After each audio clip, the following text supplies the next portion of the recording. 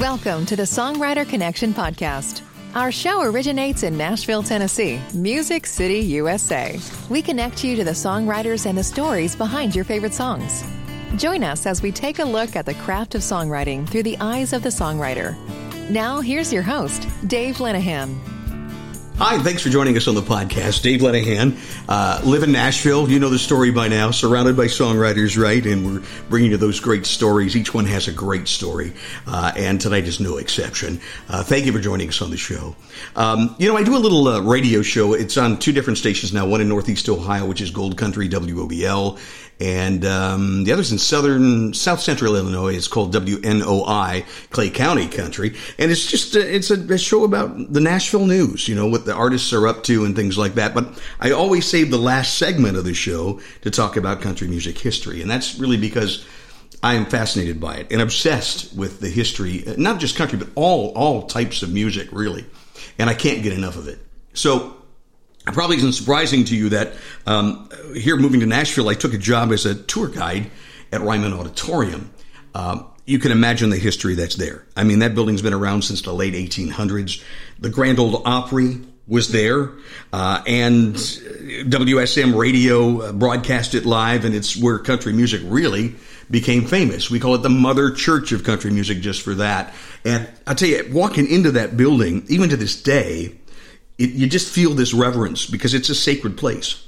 And when I walk up to the stage, I could actually feel the hair on the back of my neck raise up just a little bit. And I always touch the front part of that stage because that front part of the stage is consisting of the boards that used to make up the original Grand Ole Opry stage back in the day. And I'd imagine who might have stepped foot on that little piece of country music history. Could it have been Patsy or Hank or Bill Monroe? So many greats played there over the years. And to mention them all, we need a whole nother podcast. And I say this for this reason, because today's show, not only do we have a great artist and performer here, but someone who lived that history and from a very young age and is probably a walking, talking country music encyclopedia. So this is episode 12 of season 1. And again, thank you for joining us. Our guest, his dad was an Opry drummer and went on to be on the Hee Haw show for many years. And so our guest grew up around this. He grew up Opry, so to speak. And even at his at a very young age, he got a first cut from a major country music artist. And he's going to tell us that story. So, he grew up around the studios at WSM and Castle Recording and Cinderella Sound, which is the oldest independent studio here in Nashville. His name is Trey Ackerman. And we know him in Nashville as an artist, a great singer, songwriter, a multi-instrumentalist, plays about everything, a producer, a publisher, and a host. See, he hosts the Monday Night Writers Rounds at the world-famous Donaldson Pub, not too far from where I live, and a lot of great talent always there. And he also hosts once a month at a place called Soulshine Waverly, which is a venue at Hurricane Mills. That Hurricane Mills. Yeah, the venue is owned by Loretta's granddaughter rather, and so Trey is there occasionally and puts a show together there. So we're real excited and happy to have Trey Ackerman as our guest. Trey, thanks for taking the time to be on our show.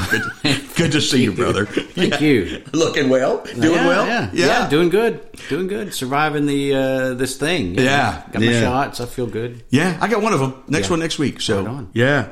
I'm looking forward to getting out more and seeing more music, you know? Yeah. Absolutely. I wanted to ask you, because I've seen you at the pub pick up bass, even play the drums. Right. Doesn't seem to be an instrument you can't play. What was your first instrument?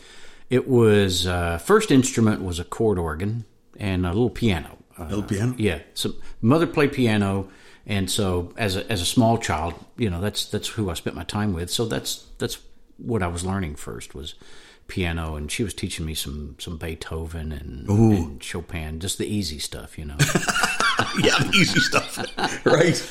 And then Dad was a drummer, but I was way too small for that, My grandmother was a guitar player, and my hands were too small for a guitar. Mm-hmm. So I think I was, how old are you in first grade? Like 5, maybe? 5 or 6, something like that. Mm-hmm. And then as I got a little bit older, my hands got a little bit bigger. They gave me a little tenor guitar, a little 4-string guitar, and a tenor banjo, a little 4-string banjo that I could get my hands around and start, learning to play those instruments. And then my sister took violin lessons. You know, as we got a little bit older, I think she was 3rd grade and I was 4th grade maybe. Mm-hmm. She took violin lessons and she practiced all semester and for their big show. And they did their little show and they all played their songs. And then I went home that night and learned the song that she had spent the last several months learning, you know, on the violin. I'd never picked up the violin before, but I thought, oh, that's cool. I'll learn that. And boy, did she get mad at me. So you had that ear, man. It was the ear, yeah. Oh, and that's quite lucky. A gift. Yeah. That's something else. My brother was like that too. He could just hear it and play it right away. Yeah. That's pretty amazing. When did you learn to play the guitar? How old was it? You know, I started 10, I guess 10 or so? 8 or 10, somewhere in there, when I really started in earnest to play the guitar. And your grandma was teaching you? My grandmother was teaching me. She was a singer-songwriter and played the guitar, you know. I want to hear all about her. That's a great story, and we're going to get to that for sure. Yeah. I wanted there's so much I want to ask you, but I want to hear a song first. Yeah. Why don't we play a song, and we always got to hear the story behind the song. Sure. This is a Songwriter Connection podcast. So play us something, tell us where it came from. So something I wrote as a teenager is kind of what I wanted to start you off with, to give you an idea where I was. Okay. Or to give you an idea of how my style has changed over time. Okay. You know, kind of where I was in the 70s. Okay. When I'm by myself and I'm picking guitar, for me it always starts with music and then words start popping out. That's my normal method, you know. There's other schools of thought around songwriting, you know. It's hooks and titles, right? Idea, you know. Start with that, and then develop a story, and then let the music follow. And I've tried all those different schools, but what seems to usually work for me is just coming out with the music first, and that's the way it was starting out young, you know. Nice. So this one I wrote, kind of somewhat autobiographical, but also somewhat about the kid I used to run around with when we were not behaving. Oh, this should be interesting. And then a little bit of fiction in there too. You know, why not? Why not? So no song title. I just kind of referred to it as the walking song. But when I play it out, people like it. They really like it, which always surprises me for some reason. I guess because it's different. Anyway, kind of goes like this.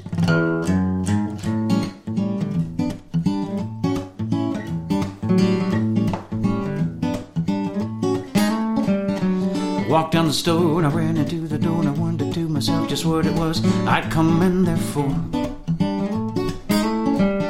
I thought that he was cool by skipping out of school, but what I didn't know, they said he was a fool and he needed to clear up his mind. But he told me he needed more time, a sweet time. Well, dreaming appetizing wasn't so surprising, 'cause he stayed a-flying as high as a kite. And the munchies always hit him right before quitting it in the dead of the night. He liked to sip on Boone's Farm wine. He said 'cause it tasted just fine, real fine. Well, then there came a day that he went away. They sent him away, oh far, far away, to clean up his act. And every now and then he comes around and tells me all about his ups and downs, and how he knows where he's at. And now that he's given up the wine, he knows just exactly what's fine all the time. And he would say, why do I have to go away from you? Why do I have to go away at all?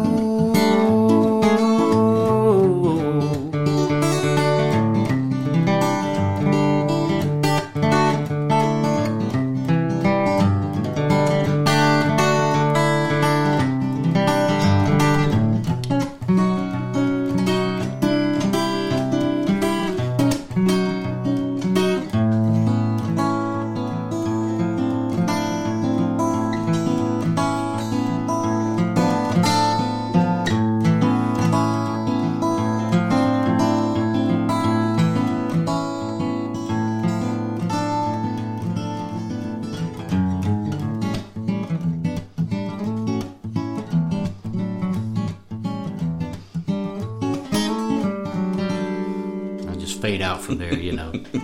Oh, that's great. I love it. Some different. great progressions in there. Yeah. Wonderful. You know, I often describe you, and I don't think any offense would be taken to say that I always say if Willie Nelson could sing, he would sound like Trey Ackerman. That's a high compliment. I'll take that. I don't think Willie would be offended because he knows he doesn't sing well. He knows he's got this style, you know. He's a style. Yeah. He's got it, man. Have you heard him do any of these? He's got 2 albums out now of Frank Sinatra classics. Yeah, well, sure. They're fantastic. I've watched some of the videos of that, you know, where he sits in there and he just says, let's do this, let's do that. Yeah, absolutely. Love it. So let me ask you this. Was he a big influence? He was not a big influence. He was you know, he's got some great songs, and you can't help but not love some Willie songs and some Waylon songs. And and Dad played on a lot of his stuff in the 60s, and, you know. When you talk about your dad, you're talking about Willie Ackerman. Willie Ackerman. Yeah, he played on, like, Yesterday's Wine, I think. Oh, did he really? Yeah. Great. One of my favorite memories from that time is just laying on the floor in the studio. They would always give me headphones, and I would just lay on the floor, usually in the drum booth, and watch Dad play and just listen to the music, you know, and just to take in everything they did, all the process, everything that everybody played, the way they played, and of course, you know, the room, it was all just super smoky back then. You know, everybody smoked. Yeah, the ashtrays were spilling over, and they had people whose job was to just keep the ashtrays empty. You know, clean up, but a big part of the job was empty the ashtrays. You know, and I think Chris Christopherson did that. That was like one of his early. Yeah, he started off as a janitor, right? It was empty those ashtrays, man. and I just absorbed, you know. And I remember, if you listen to that song, "Me and Paul," off of Yesterday's Wine album, just that groove, you know, just that little, really, everybody's holding back. They're just kind of grooving and letting the song breathe and do what the song's supposed to do. Let the singer do what they're supposed to do, and then towards the end, they just kind of kick it up just a little bit of notch, kick in that groove. That just reminds me so much of how it every day was like that in the studio with these guys. You know, these A-team session players that just cut record after record after record all day long. You know, and it's something to see. Yeah, these guys, you know, maybe. You know, listen to it and hear the work tape, and then get in there and boom. Yes, they've been playing all their life. Yep. Yeah. And the first time they play something through, you think that should be the record. What's wrong with that? Why? How come they're doing it again? Well, I got an idea. And they're just working on arrangement, you know, usually. But every time they play something, it just seemed like that should be the record, and they just play it the very first time, you know. Isn't it so cool? I mean, it had to be quite an experience to watch all that magic happen. Oh, yeah. And you just grew up around that, huh? I thought that was normal because every house we went to and everybody that came over to our house, they play with Charlie McCoy or Wayne Moss or you know, Leon Rhodes, you know, just the greatest of the great. Just, you know, the best of the best guys, you know. Just Now your dad drummer, and for years he played with Ferlin Husky, but a lot of other people, right? In the very beginning, he played with Ferlin. I think that was his first real music job was touring around with Ferlin Husky. Wow. So was he gone a lot when you were a kid, or he was gone a lot when we were young? But when I was growing up, he was doing more studio work, so he was gone, but he was in town. You know, there was a cool story I read about Ferlin firing your dad. Oh yeah, Ferlin told me. Somebody introduced us at the musicians union here, Local 257, and they said, "This is Ferlin. This is Willie Ackerman's son." He goes, "Willie Ackerman's son." He goes, "Let me tell you a story about your dad." He goes, "You know, he was. I think I hired him out of high school, junior in high school, and we toured, and a little bit later, you know, I said, Willie, you're too good to do this. You should be doing session work. You need to be a session drummer, studio drummer." And Dad said, "No, you hired me. I'm going to be loyal to you." So I fired your dad.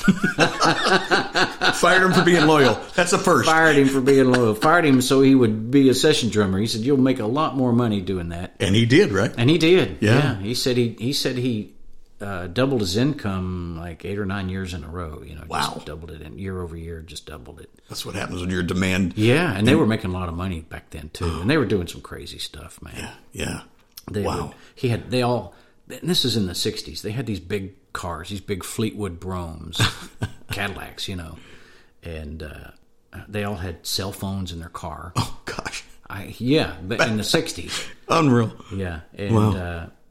I've got some of Dad's books, his date books, where he would, playing Loretta Lynn's and playing this and playing that, all these different George Jones, these different sessions that he was doing, and then he's got a directory of phone numbers, and this person's briefcase phone and that person's briefcase phone and their car phone, and Wow. I had no idea. I really didn't know I didn't either. that it was that prevalent. Then, but these who'd have thunk it? They were making money.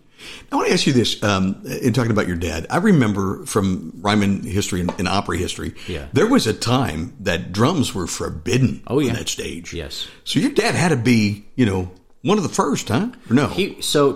The story goes, every now and then on the Opry at the Ryman, somebody would bring drums in, but it wasn't. But it was just a snare drum. Yeah. Oh, and then they'd hide it. And then they would hide. And it was frowned on. But then it became more regular.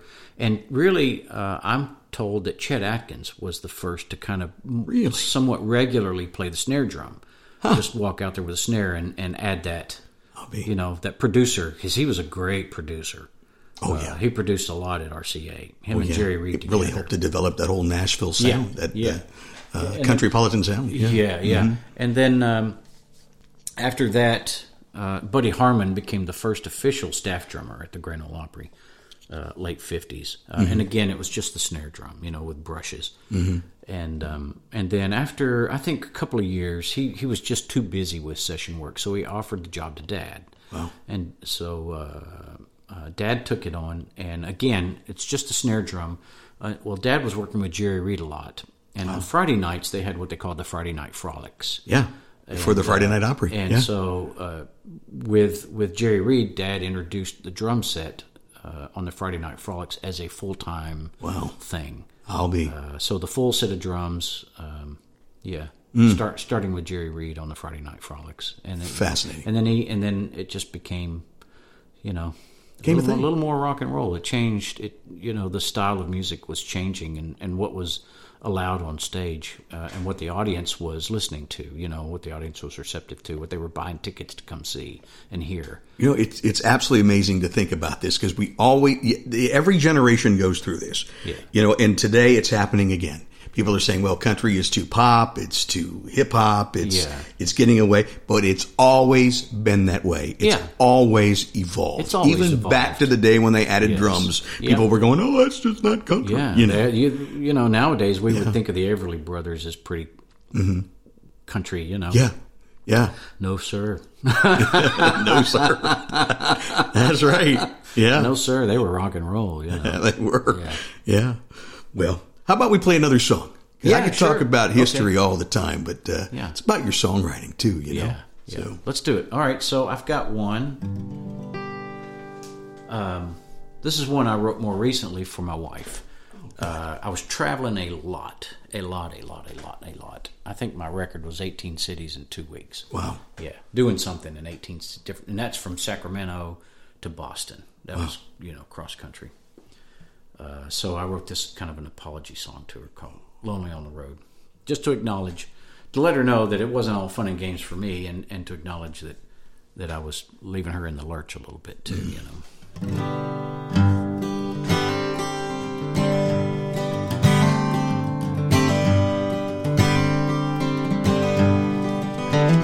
On the road,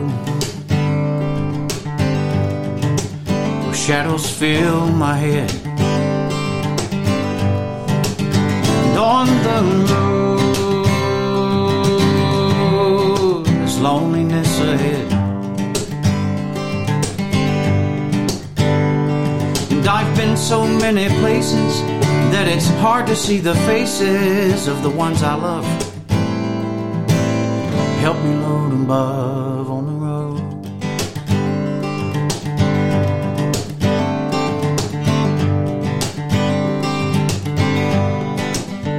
And on the road, I feel the space and time. And on the road, way heavy on the mind. I've got to make my next arrival. I'm gonna fight for our survival until I get back home. But when will I be home from the road?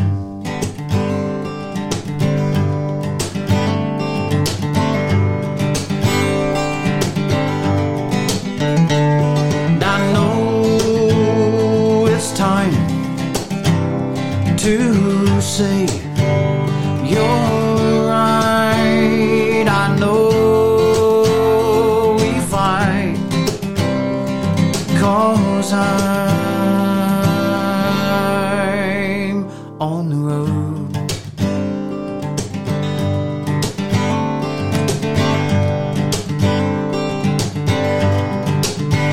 And on the road where the miles are never free. And on the road I left her heart to bleed. I've got to find the time to go back home. I left her crying all alone with angry words for company on the road. On the road. And it's lonely on the road. On the road. Lonely on the road. On the road. Lonely on the road. On the road. Lonely on the road. On the road.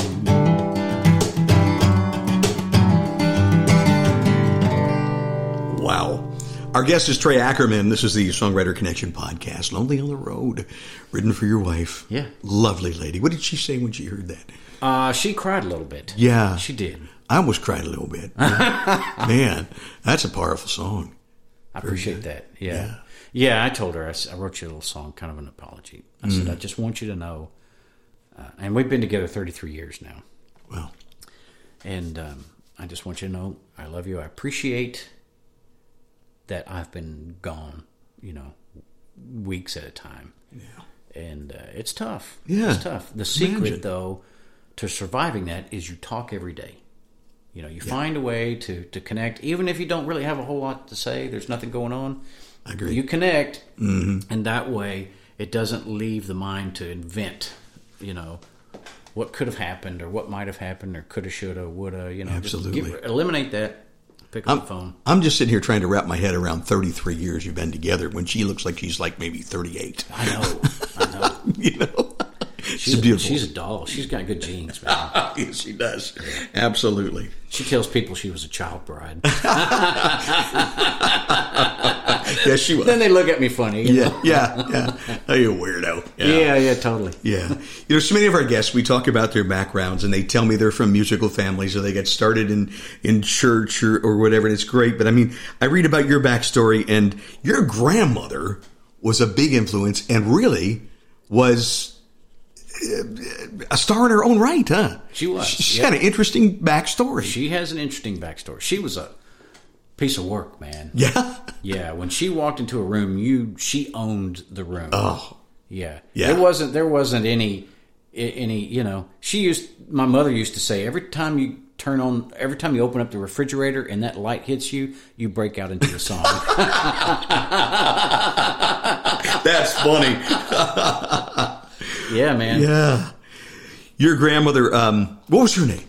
So she went by a few different names. This She is your reinvented maternal- herself a few times, but I think she was most popularly known as Patty White. Patty White. Yeah, Patty White. Tell us her story a little bit. Texas? She's from Central Texas, Fort Worth. Fort Worth. Yeah. Does it ever cross your mind? Yeah, a little south of Fort Worth, a little bitty town called Evant, Texas. Evant, Texas. Yes, that's a small town. And the family moved there just post Civil War. I think they migrated to Texas, so I've got the whole family history, man. I got into it. I really got into it, and but yeah. So she was that. Her family, her uncles, and they all played something. Wow. So whenever there was a barn dance or some sort of get together in the early 1900s. It was her uncles and cousins. They were the entertainment. Wow. They were the guitar and the fiddle and the singing and all that. And so she grew up around that herself. And this is my mother's side of the family. Right. And she just, did really well, big fish in a small pond. Yeah. Kind of a thing, and decided she's going to take it to Nashville. And I thought I read somewhere that when she was doing this before they ever first recorded country music, right? So this is back before A.P. Carter. This is in country western. Country western. Yeah, this was western. Yeah. Definitely country western. So she's this big fish in a small pond, decides to take it to Nashville. Yeah. What happened from there? Well, so my mother is in high school. She's high school age. Dad's high school age. Okay. My grandmother is singing. She lives across the street from Gene Pruitt and Jack Pruitt. Jeannie and Jack. Yeah, Gene Pruitt had Satin Sheets. That's yeah. exactly right. And Jack Pruitt was the guitar player for out in the West Texas town of El Paso. Marty. Yeah, Marty. That's Marty Robbins. Wow. And Dad played drums with Marty Robbins on some of his records. I think he played on that song, actually. Did he really? Yeah, wow. and see them tumbling down. Yeah, I think... Yeah, I'm trying to remember. It was one of those, both of them, or one of the other of them. I can't remember exactly, but anyway, they lived across the street, and Nashville's a small town. Yeah, they ended up introducing Mom and Dad. Jack and Gene Pruitt introduced Mom and Dad, and then they ended up getting married. Wow. And here I am. I saw her on the Grand Ole Opry, and I told her that story, and I said, so here I am, just like that, and held my hands out. And she had the biggest look of pride, a little bit confusion, and then it dawned on her, I remember doing this, and just a little sense of pride I could see. I remember meeting Gene Pruitt at my first trip to Nashville. I was a young DJ at the time, and they sent me to town, and just all these people I'm surrounded by. But I remember meeting her at one of the first ones, and talking to her, and what a pleasure it was to talk to her. Just great personality. Really? Yeah. Yep. Wonderful person. So my grandmother was married to a promoter. Okay. And he worked with he was a promoter with the circuses, Barnum and Bailey Circus. Oh, wow. And other ones, so they were these advanced guys that go out and put up all the posters, the billboards, on the walls and stuff. And again, we're in the 50s and 60s. This is that era. Right. And he was also the promoter for Bill Monroe. And my grandmother would tour around with Bill Monroe, and she was his opening act. Wow. Yeah. That's great. Yeah. Wow. And she'd play. She toured with him. She'd do Carnegie Hall up in New York. She'd play a lot of great places. Wow. And cut some records, and then they ended up getting divorced. And she was like, she had money from other sources because she was just she was into buying and selling, and she was just a. She got to get it done. Yeah, she was a go-getter. She was a go-getter. Now, did she start a publishing company? She had a publishing company. She had Mesquite Wood Publishing Company that was based out of Texas. And she was kind of she was very entrepreneurial. Well, that's great. She owned a couple of restaurants. Woman ahead of her time, huh? Restaurants. She owned a water department. Wow. Yeah, in a small town in South Texas. Amazing. And a couple of RV parks, Wow. She was an entrepreneur. Yeah, indeed. Yeah. Wow. And then, she just, she wasn't satisfied with just doing music. She had to be doing all these other things at the same time, And she taught you guitar? She taught me the guitar. Yeah. The things about playing the bass note.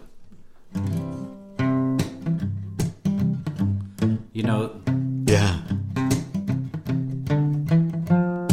Yeah. You know, that just Absolutely. kind of that using those bass notes and playing your C, G, Fs and E's and D's and A's, you know, just your basic chords. But I mean, how many songs can you make out of 3 chords? A million, you know. Well, they say, 3 chords on the truth's all you need, right? Yeah. Well, how about another song at this point? Sure. Yeah, let's talk you out another one. Interesting stories. I'm going to go something a little more recent, Okay. sort of my hybrid finger picking style, you know. Oh, right. Love that. I got a great seat for that to watch that. Let me tune just to. Yep. I put the capo on, and then I tune. Some people tune, and then they put the capo on, and then they're out of tune. Out of tune again. Yeah.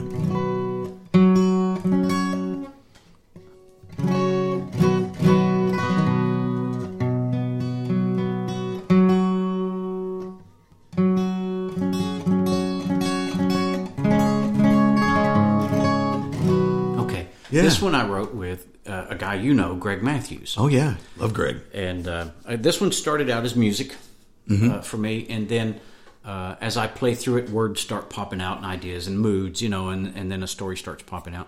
And then Greg and I got together, and I pulled this one out of my repertoire or my library of bits and pieces, you know. And he just really dug it, and we finished this song in maybe an hour. Didn't Really? take us long. We finished it. Well, when you're cooking, it happens sometimes. Yeah. And it's called "Along for the Ride." Oh, I love this song. Yeah. Yes.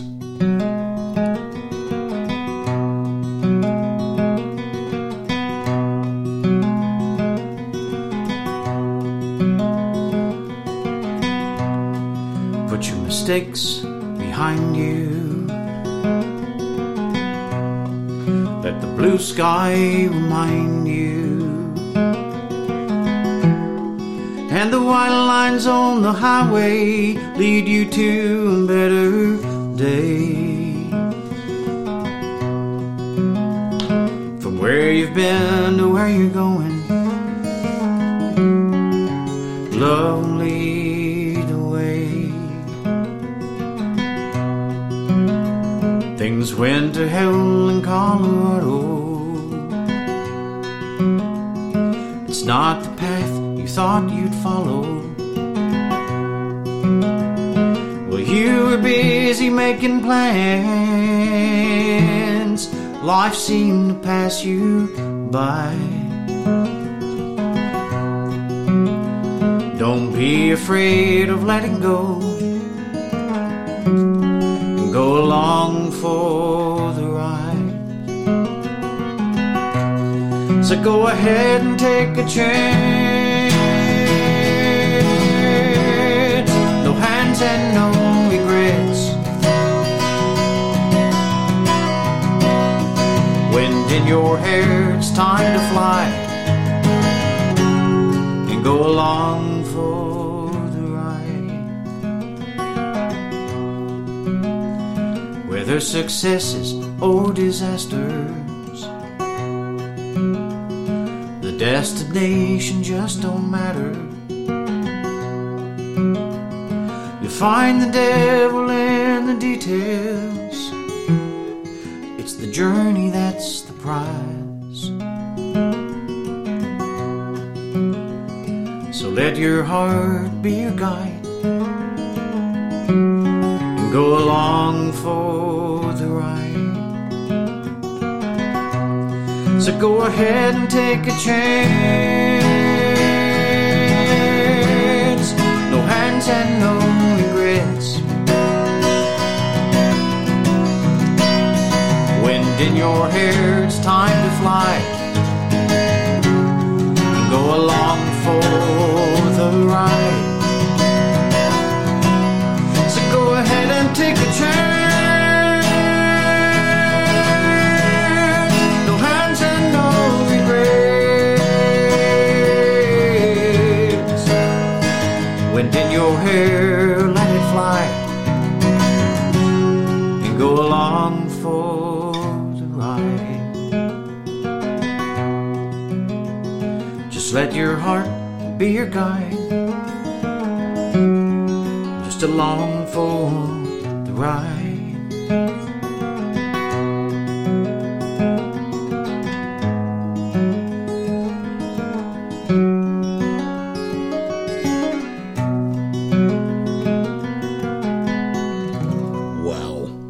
song, one of my favorites from Trey Ackerman, our guest on the Songwriter Connection podcast. Thank you for joining us. Man, that is quite a song. And I saw recently, because you've got a lot of videos on YouTube, and I want to mention, folks can go. You've got a YouTube page? Yep, it's YouTube Trey Ackerman. Trey Ackerman. Yep. ACKER. MAN. MAN. TREY. Yeah. TREY. Check it out, because there's all kinds of great songs and cover songs and songs that he's written. But that video I saw you perform at the Bluebird. Oh, Cafe, yeah, that's right. with a gentleman playing little mandolin with Yes. you. Yeah. Ben Valine. Ben Valine. He's terrific. Now, that guy's a real multi-instrumentalist. I mean, he plays like 20 different instruments. Yeah. Wow. Yeah. Classically trained, I think I heard you say. Yes, he's a professor at Belmont. Wow. Yeah. Yeah. He was so good as a student, they made him an adjunct professor. Wow. And he's a young guy. He's a young guy. Yeah. He's maybe 22 now. Wow. Yeah. That's some talent right there. Mm-hmm. Yeah. Look, before you go, a little bit more history, because I'm thinking about calling this episode Growing Up Hee Haw. Your dad was a drummer on Hee Haw. He was. So you were around that growing up. I was. Yeah. Tell us about that a little bit. That had to have been wild. It was wild. It was a big deal. And I remember the first time we gathered around the TV to watch that first episode that came on. 'Cause it was very exciting, that he was part of that show. And they used to film it at Channel 5 downtown. It started there. James Robertson Parkway. It started there. Yeah. The musicians, they didn't have enough sound equipment in the television studio to record a full band live. So the band all the music was done in the studio. And then they would pantomime. They would pantomime. It's same musicians. Yeah. They would just pantomime with what they had recorded a few weeks earlier in the studio. No kidding. And then eventually, after a few years there, they moved to where they were the last 15, 18 years that they taped, I guess, which was Studio at the Grand Ole Opry Studios. Mm-hmm. And then the band played live there. But Dad was the only staff drummer they ever had, so he was on there the full run of the show the whole time. Yep, and I got to be his substitute drummer. You did on some days when he couldn't make a call after partying a little too late at night, and couldn't make that 7 a.m. call. That didn't happen to musicians, did it? Can't imagine. No. So I would go in and I would play the drums, and I might be playing with Bill Medley from the Righteous Brothers. Wow. Or Johnny Russell and Boxcar Willie and Willie. And different folks, just so I was on there some in the 80s as a kid, it's a great story to tell, It's a great memory. Wasn't there a story that I read about how you got a gig one time as a drummer on the road? Yeah. Did it come out of that era, that time? It did. I actually, my parents had been divorced for a while. Mother was living in South Texas and Dad was still in Nashville. So I was going back and forth. Summers in Nashville. And I had come up and Dad was doing it was a Ralph Emery morning show. Yeah. And I accompanied him to that. It's early, you got to get up at like 4:00 in the morning to get to that show. Yeah. And perform. Morning radio. Yeah. And there was a guy singing on the show that morning. He came up. Everybody knew Dad, Everybody knew Dad. Mm-hmm. Came up, Willie, I need a drummer, man. You know anybody? And Dad just, my son's a drummer. And so I that was the first day I had been back in Nashville. And, how old are you? I'm me. How old am I now? Then. How old was I then?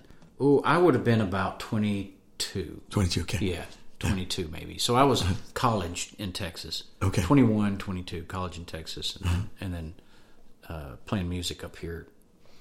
And sure enough, man, landed a gig touring with this cat as a drummer, and he was a great singer. Yeah. He had a little trouble with record deals and stuff that didn't pan out the way they should, so he didn't become the star that I thought he should have become. Yeah. He was kind of a Michael Bolton, Travis Tritt mix. Wow. I mean, really good. Soulful kind of. Very soulful. Yeah. Very soulful. And I enjoyed playing the drums behind him. Oh, I bet. Yep. We had a tight 3-piece that we just went all over the place, man. All over the place. And then I had a 10-piece band in Texas. So when I was in Texas, I was playing in a 10-piece band. I was playing guitar. I was a lead guitar player and one of the singers. And then when I was in Nashville, everybody knew me as a drummer. So I was playing drums up here. Wow. Yeah. Certainly done it. You've done it all. Yeah, yeah. I did. I remember playing a guitar solo thing, Spanish guitar, at a Cowboys and Saints halftime show. Really? Yeah, it was cool. That's cool. The acoustics were awful. Yeah. Awful. It just echoed and echoed and echoed. Yeah. I don't see how people can do that. Even sing the national anthem in the stadium. They should not do live music at a halftime show. It should all be recorded, which it probably is now, It doesn't work. Yeah. Yeah.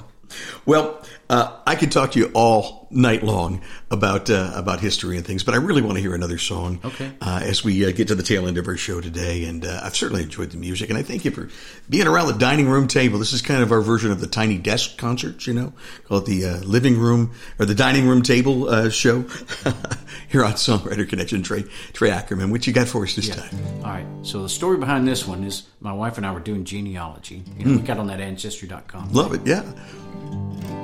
And we found my mother-in-law was also big into it, and we discovered my wife's great-great-great-grandmother's arrest record for lewd behavior and selling liquor here in Middle Tennessee. Oh, man. And we got to laughing about it, and I said, man, we should write a song about that. And she goes, let's call it Run Granny Run. Run Granny Run. Love it.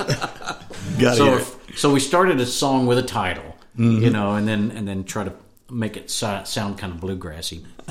So this is Run Granny Run.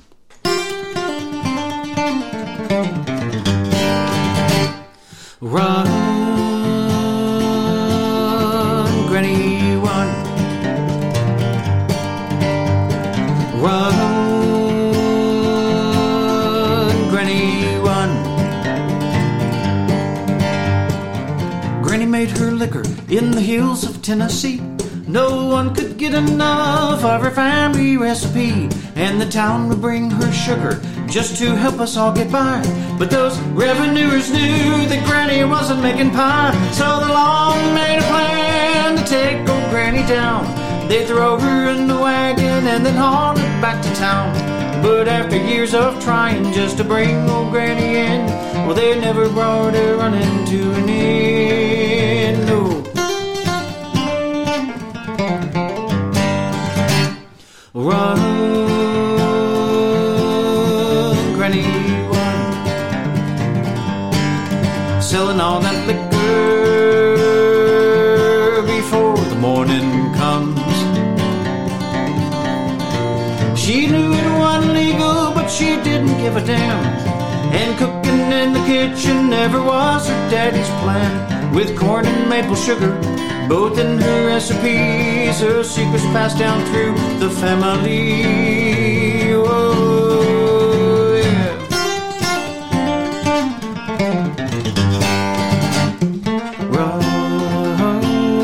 Run, Granny, run. Run, Granny, run.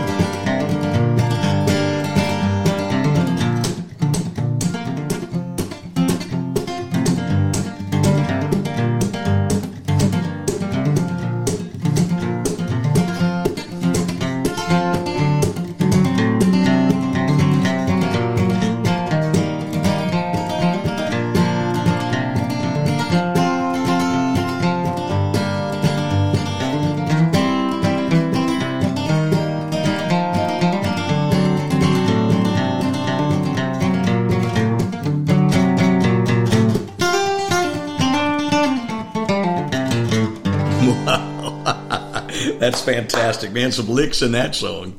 Yeah. And all the bass notes that your grandma taught you. Oh, all the bass notes. Fantastic. Totally enjoyed it. Thank you, brother. Totally enjoyed you on the show today. Thank you for all the great stories and stories behind the songs. Oh, yeah. Pleasure having you. I want to tell you, if you are visiting Nashville from out of town, and you're in town on a Monday night, you got to check out Donaldson Pub and the great talent that Trey has there. And I'm sure you'll see him get up and do a song or two. Right on. Always do, don't you? Oh, yeah. Oh, absolutely. Don't miss it. And, of course, if you are here in Nashville and you haven't been there before, shame on you. You got to get there. Yeah. Trey, thanks for being on the show. Good to have you here. Thank you. Join us again next time. We're releasing every week now on Tuesday mornings.